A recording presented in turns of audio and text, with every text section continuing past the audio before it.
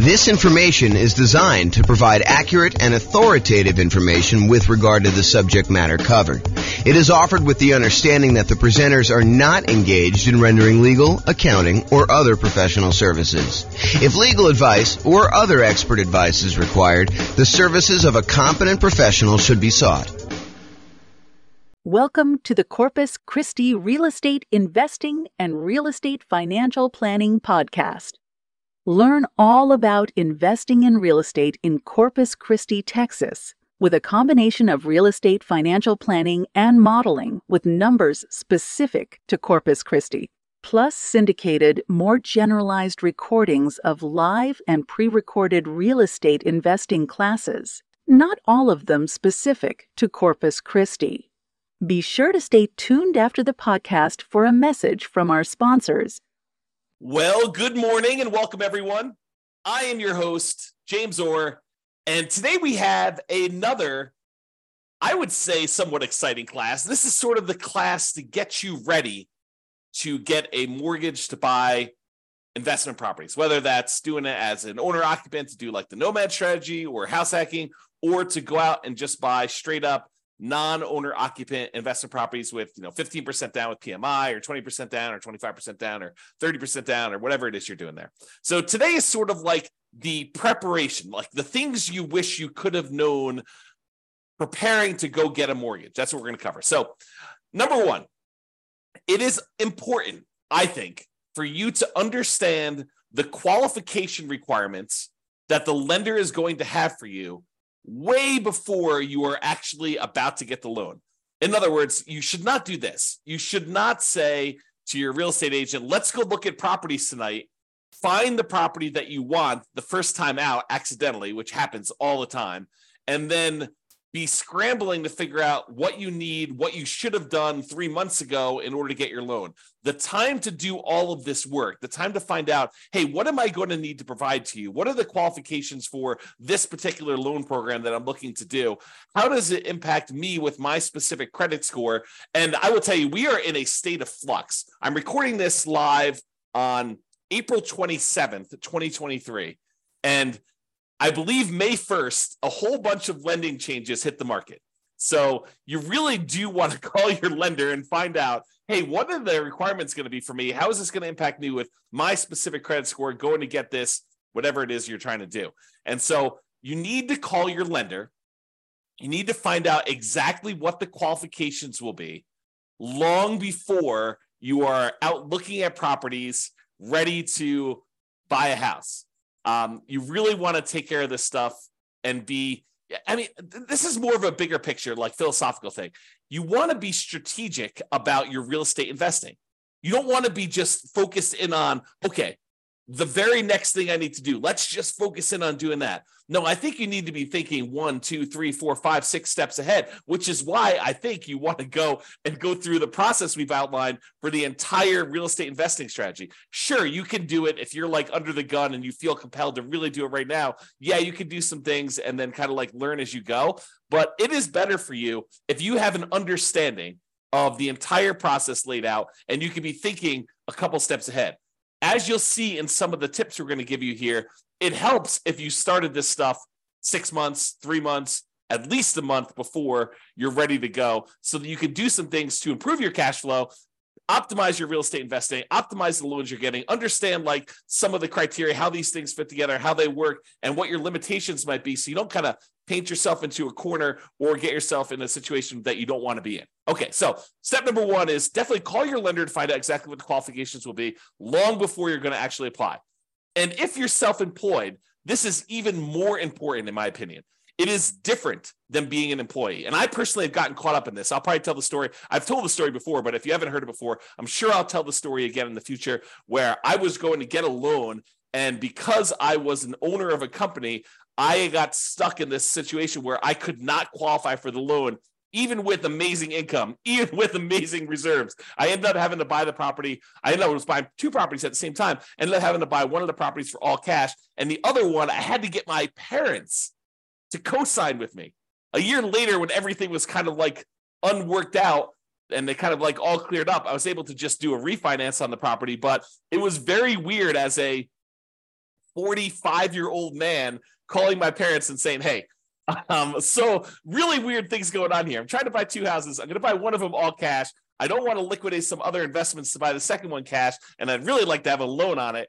Would you be willing to co-sign for me on this loan? And so I don't know, I revealed to them like all my stuff about my finances and kind of like talk to them. But anyway, I will tell that story another time. But realize that when you are self-employed, it is different than when you are an employee. The rules are different. They're going to need 2 years of tax returns. They will need to show increasing profits over those years. Okay? And don't be penny wise and pound foolish. I know there's a lot of folks out there, I'm not saying this is you, but I know there's a lot of folks out there that they think the name of the game is 100% reducing how much money they make by maximizing the expenses they have and showing almost no income, so they have almost no taxes on their tax returns. That is what I would call being penny wise, being pound foolish. If you want to be a real estate investor, you need income in order to qualify for loans, okay? So maximizing your deductions to minimize your profit and therefore taxes might seem like an amazing idea until you can't qualify for a mortgage. Then it's not such a good idea, okay? So if it's a legit expense, write it off. And ideally, increase your profits so that you can't maximize, you can't actually write everything off. Be like, look, I'm trying to maximize my kind of like tax deductions and everything by having legit expenses, but I'm making so much money that is not a problem. Ideally, you want that, right? You want to have a very profitable business, but you also don't want to like take every single deduction that you can and hurt yourself by not being able to get loans. So this is why I'm telling you, you need to do this stuff way ahead of time. If you're trying to like fix your tax returns, it's hard to go back and fix 2 years of tax returns to like fix these issues. So you got to be thinking way far ahead to do this, okay? And that's why it's great that you're taking this class and you're understanding what needs to happen there. Okay, next tip, know and improve your credit score. So I would recommend you use one of these like free credit score websites. I personally use the creditkarma.com one, although you can use any other ones you want. I'm sure there's other ones out there. But these are sort of like websites that give you an idea. It's not exact, but it's a really good start, okay? So you go to these websites, you log in, you can find out approximately what your credit score is. You can find out some of the things that are impacting your credit score, good and bad, and you can work on fixing those things, whatever they happen to be. If you notice on there's something ugly that you're like, oh, that's not correct, then go get it fixed. If you got something on there that's ugly and it is true, and you know that you probably should have paid that bill, maybe you go and that's one of your key areas of focus because you really do want to improve your credit score, okay? Now, lenders are typically going to use your middle credit score. There's usually 3 scores. And the lenders are typically going to use your middlemost one. So they're going to ignore the low one, they're going to ignore the high one, and they will use your middle one. There probably are some exceptions to this. I'm sure these policy changes over time, but realize that's what I think you're going to see. Talk to your lender to get the definitive for your situation with whenever you're actually doing it. Now, it is a federal law, I believe, that you can request a free copy of each one of your credit reports each year. So there's 3 different reports. I don't remember the name of them, like Equifax, TransUnion, and something else, right? So there's like 3 different ones, and you can request a copy of them for free once per year for each. So what you could do is you could say, okay, every 4 months, I'm going to request a copy of a different credit report, and then you could always have a new credit report sent to you every 4 months. Then what you do is you could look at that credit report, see what's being reported on that one, fix any inaccuracies, address any credit blemishes you have on that, improve it. Then 4 months later, you pull a different credit report. You ask for another free one, but from a different company because you can get one each year. And then you do the same thing. You fix any inaccuracies, you address any credit blemishes, you try to improve on this. You're like studying this, you're going on websites, you're reading about things, trying to improve it, or you're talking to your lender if they're qualified to be able to help you, which we'll talk about here in a second. You're really trying to maximize and improve this, and you're doing this consistently over time to improve this stuff, okay? Then after you've got to the point where you've requested the 3, then you can go back and start requesting the first one over again 4 months later. So you're constantly cycling through and doing that every 4 months if you want to do that, okay? Now, why am I making such a big deal about knowing and improving your credit score? Because your credit score can impact your interest rate, the mortgage interest rate you can get, which impacts your cash flow. We're in a market where prices have gone up a lot in the last few years. Interest rates are up a lot in the last year plus. Rents are up, but they're not quite up enough to counteract these really, really high prices and the really, really high interest rates, so that it's harder than ever to have great cash flow on properties. Okay. You can put more down, which does improve your credit score and which does improve your mortgage interest rate, which does improve cash flow. And you can do all of the other 88 strategies that we have for improving cash flow. However, what I will tell you is one of the factors that improves cash flow is your credit score. Higher credit scores tend to get better interest rates. So it's worthwhile for you to fix this stuff, especially if you plan on doing this repeatedly. You don't want to have, something that you could fix upstream, your credit score as an example, that is going to have an ongoing repeated impact that is going to last for, in some cases, 30 years. You go get a mortgage interest rate in a property, and if you decide that you're not going to ever sell that property or refinance it away, that's something that sticks with you for 30 years. Now, sure, you could decide to use a strategy where you're paying that thing off early, or you're refinancing out of it, or you're selling the property and getting rid of the loan. But in some cases, when we're optimizing for achieving financial independence, we're choosing to keep loans, even if they're slightly subpar. Okay? So improve your credit score, because this can impact your mortgage interest rates, which impacts your cash flow. The time to do this is not when you're shopping for a property. Okay, you probably can move the needle a little bit while you're shopping for a property, but really you want to be thinking about this 3 months, 6 months, a year, 2 years ahead of time, so that you can get all of your stuff fixed and you can really optimize this. It's not just like a little bump, it's like the massive changes that you can make. Now, some lenders are qualified to help you improve your credit score. They know what impacts credit score. They've seen it, they've done it. They have real world knowledge, and they can assist you with this. And I would rely on them. I would lean on them to help you do the things that you need in order to improve your credit score. If they're not qualified, if your lender is unable or unwilling to help you, then you may need to hire a respectable, qualified credit counselor, not one of these fly-by-night companies that's going to tell you to do something that's going to ultimately harm you in the end. You really want to focus in on someone who is legit. And you're going to have to ask for recommendations and use your kind of wisdom to figure out who that is, because I can't tell you. Okay. Now, here's a big warning for you. The things that improve your credit score are not always the logical or obvious choices. For example, you may think, hey, I'll just close this account. That should help improve my credit score. Not always. Maybe that account is one that you've had for a long period of time, and because it's got a small balance, but it's a small balance on a very large credit line that you've got there, that may be actually pulling up your credit score. You can't just make these things and say, oh, that's logical or obvious. And you may think, hey, I'll just pay off everything. That'll fix my credit score, right? I'm tired of this stuff. I just won't have any balances on anything that I have credit with, and then I'll close all my accounts. No. That could actually lower your credit score. So you got to use somebody who really understands what's going on and what things are actually impacting your specific credit score. And you can do this over time with the help of a professional, your lender, or either your lender if they know what they're doing, or a credit counselor, or in some cases, maybe your real estate agent does know, or someone else knows as well. But be careful. Okay. Now, when you're not using your credit score, lock it down.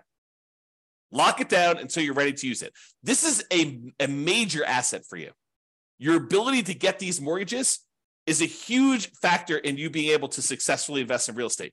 Yes, you can do it if you don't have credit yourself, if your credit is bad, but it is so much easier, so much better if you're able to go and use your own credit score in order to qualify for these properties on your own.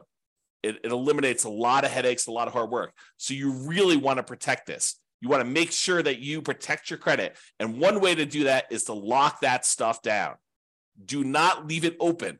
Don't allow people to go. You want to make it so that it's inconvenient for you to go buy anything with credit, where you got to call up and you got to say, okay, unlock my credit score for 24 hours so that, this company that I'm using to get whatever loan you're doing, a car loan or furniture loan or whatever you're doing there, or don't do those at all. But I mean, really, you could go and do this and lock it down after you're done. Immediately lock it back down. Protect yourself, protect your credit. Protect the credit of your family members too. And this is not just you, but if you love somebody, help your parents lock down their credit score, right? Because you don't know when they're going to start to get a little bit confused, and they may do something that they will regret. Help protect them, okay? All right, so lock it down until you're ready to use it. Now, let's talk a little bit about debt to income. Debt to income is a calculation that the lenders use in order to help qualify you for loans. It's a ratio of how much debt, your monthly payments on all the debt you have, compared to your income. And it doesn't always work the way that some people think that it works. So you got to be really, really careful about this. Like, how does negative cash flow work? Does that count as, more debt on your property? Does that count as negative income? So there's some calculations we did it. I did an entire 2-hour class on this. I'll put a link in the show notes or something like that so that you guys can access that, because I can't reteach a 2-hour class. But I will tell you, understanding your debt to income, what it is for you right now, walk with a lender and help them walk you through calculating what yours is, and understand what goes into the calculation. Your lower the debt to income is, the better. Now, when we do our modeling for the real estate financial planner, you've probably seen it when you go to your city, kind of modeling, and you've seen all that stuff. One of the things that we actually calculate and we show for the entire model is what the debt to income is for that person doing that particular strategy. And it's one of the things we measure as a measure of risk. The lower your debt to income is, the less risky the strategy is for you. Now, sometimes a strategy would be really risky early on and then way less risky later on. And then some strategies are kind of moderate risk in the beginning, moderate risk in the middle, and moderate risk at the end. And you have to choose which one of those is going to be better for you. There's ones that I think I prefer, right? I'm okay taking a little bit more risk early on, knowing that I'm going to be way less risky later.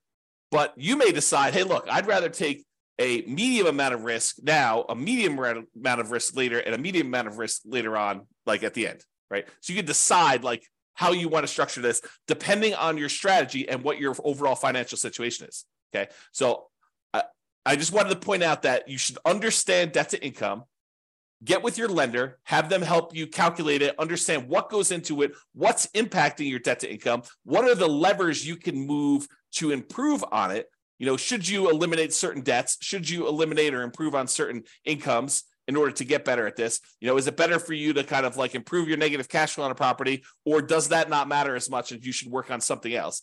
Understand what that means to you, and go watch that second class where I go into 2 hours worth of detail on this, how the calculation is done. I'll give you some examples and all the things that impact it.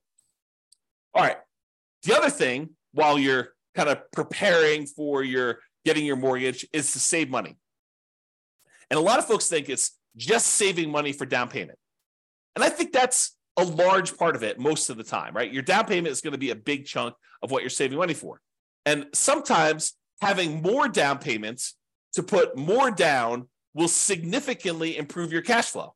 I think there's a lot of folks obsessed about cash flow on properties, and probably for really good reason.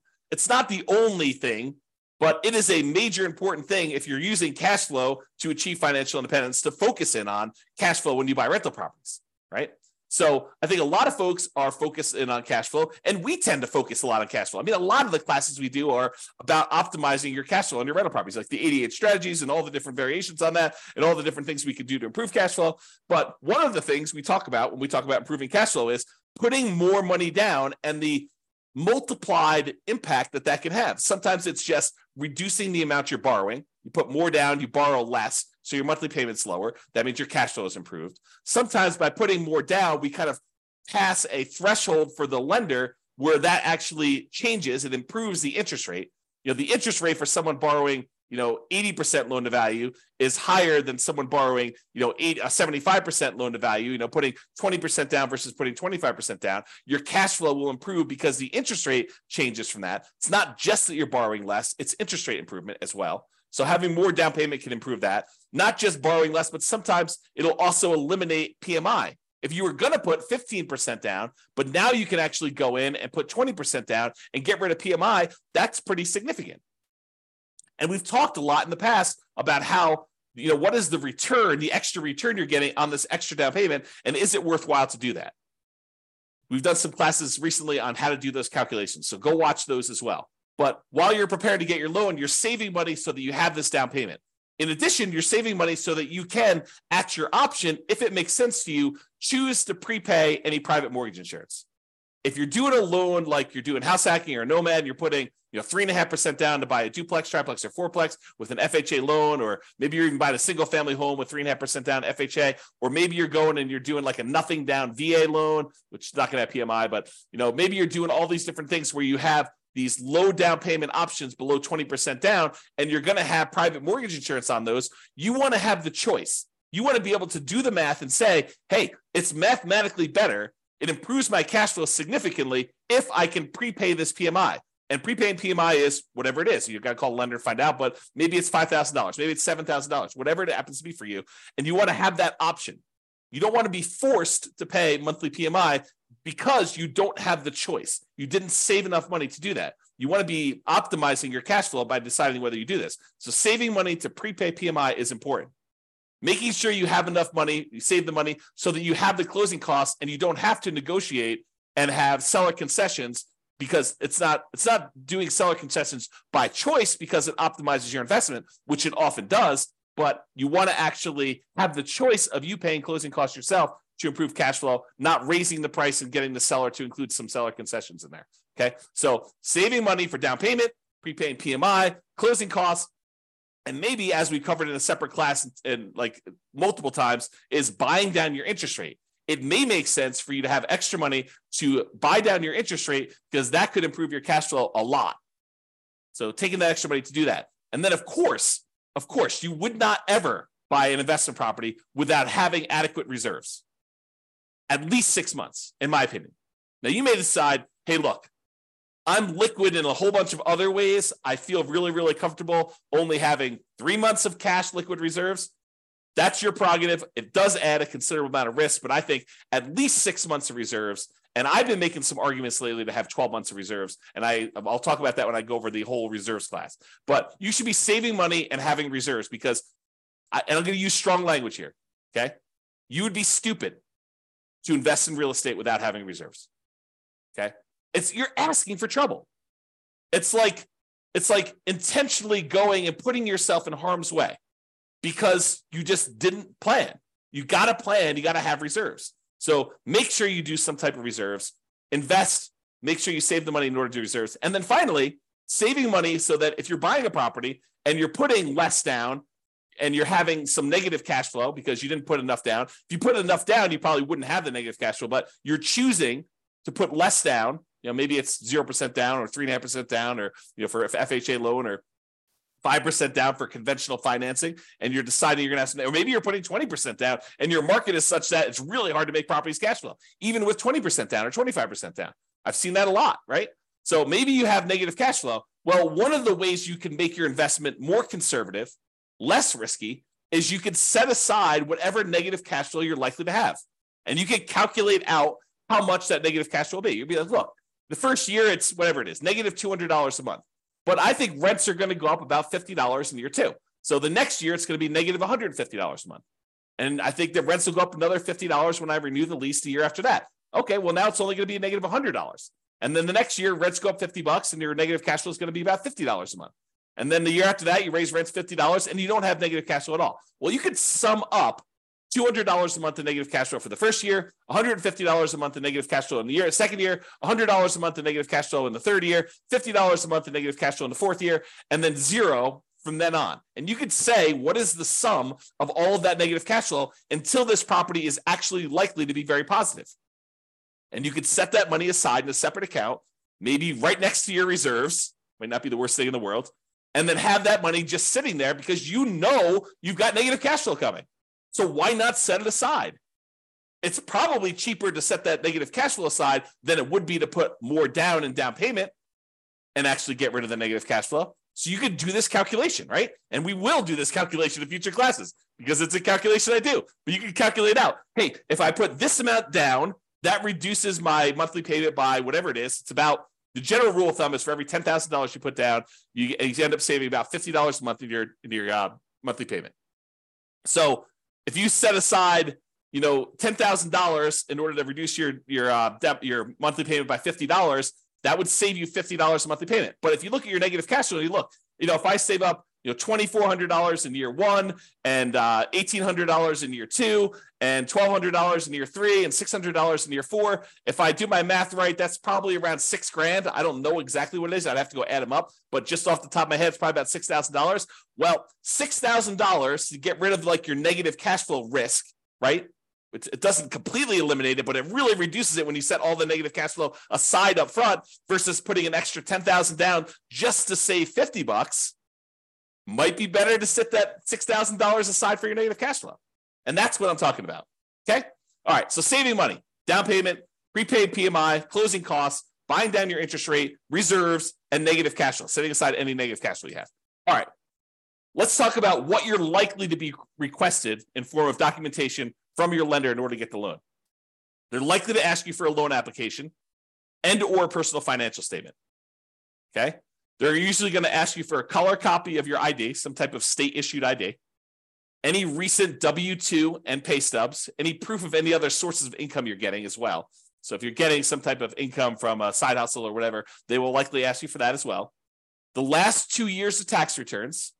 So start early, make sure they're done good, done right, done correctly, and that you're optimizing for not just, saving everything on your taxes, but being able to get a loan. Last 2 years tax returns, they're going to look at those. All your bank, your investment, your IRA account statements, usually about 3 months worth. Could be 1 month, could be 3 months, but usually I'd save about 3 months worth knowing that that's coming here. They also want to see documentation of where you're getting the down payment from. You can't just borrow the down payment from mom and dad. You have to document where that's coming from. Documentation of any large deposits in your account. If you got a lump sum from something, they're going to want to know about that. And then on each one of your properties, any of the leases, proof of insurance, any HOA documentation for the HOA and payments related to that, mortgage statements for all the properties you own. And then if you closed on any properties recently, they're going to want to see the HUD-1 or settlement statements for all the recent purchases. So that's a good general list of what you might expect to see a lender request from you. So now why don't you start putting it together in a nice, easy to find, organized place so that when the lender requests it, it's all in one spot, which is what I'm going to talk about next. And I will point out one other thing about the list of documents, that your lender may have additional requests. They may have less requests. But if they have additional requests, you have two choices. You can get all worked up and upset over it. Oh, why do they need this, and complain and everything like that? You can just say in advance, hey, I know that they're going to request other stuff. I'm just prepared. I'm going to just give them what they need because they're my partner in this. They're willing to loan me 100% of the purchase price, 95% of the purchase price, 80% of the purchase price, 75% of the purchase price. They're coming to the table with a large chunk of money to help you acquire these assets, to help you acquire these real estate investments. They're a financial partner for you. And your financial partner says, hey, I need a copy of your cable bill. And you're like, why do you need a copy of my cable bill? Or you could just say, sure, partner, I'll show you my cable bill. No worries. Here you go. Whatever you need to see. All right. Organize your files. So you're going to need this stuff. So why don't you get organized and stay organized? Store all the files that your lender will likely request from you in a well-labeled, organized folder on something like Dropbox. And I use Dropbox because not only does it keep a backup and it stays organized and stuff on your local computer and any other things you need, like if you're out with your lender and they need something, you can send it via your phone or your computer or go home and do something. But you can also share the entire folder with them, and then they'll have the most up-to-date stuff that they need. They'll probably request you the link again, but you can give them access to it and just have your files organized that way. Keep that folder updated with your latest tax return. So as you file a new tax return, just put a copy in there. Any pay stubs you get from work, scan them or use them from your email, save them into that folder, store them there. Any property records you have that you're going to need to share with them, put that in there. And I have a typo here. I'm going to just go ahead and correct that. As you get updated versions, save them there. That way all your files that you need to send to lender are all in one place. And this is especially helpful if you're going to be getting loans regularly, or you're going to be buying a bunch of properties all in a row, and you're going to need to use this like more than one time. It'll really help you. Okay? In conclusion, understand what the rules of the game are. what your expectations and the qualification standards are for getting loans. And then get and stay organized to make applying for loans fast, easy, and low stress. And I'll add one other thing. Start early. Be thinking strategically ahead of time. Okay? Start early and think strategically.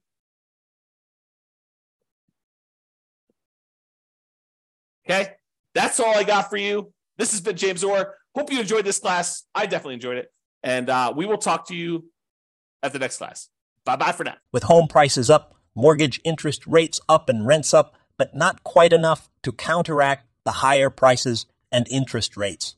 Cash flow on rental properties in Corpus Christi is harder than ever. Book a call with the Real Estate Financial Planner to apply our proprietary 88 strategies to improve cash flow on your rentals. See the show notes for a link to schedule your call and improve your cash flow today. If you're a real estate agent, lender, or professional in Corpus Christi that wants to help our real estate investor listeners, consider reaching out to learn about collaboration opportunities with this podcast. We'd love to add more value to our listeners by having you assist our investors buy, sell, and finance their real estate investments. See the show notes to schedule a call to discuss collaboration opportunities.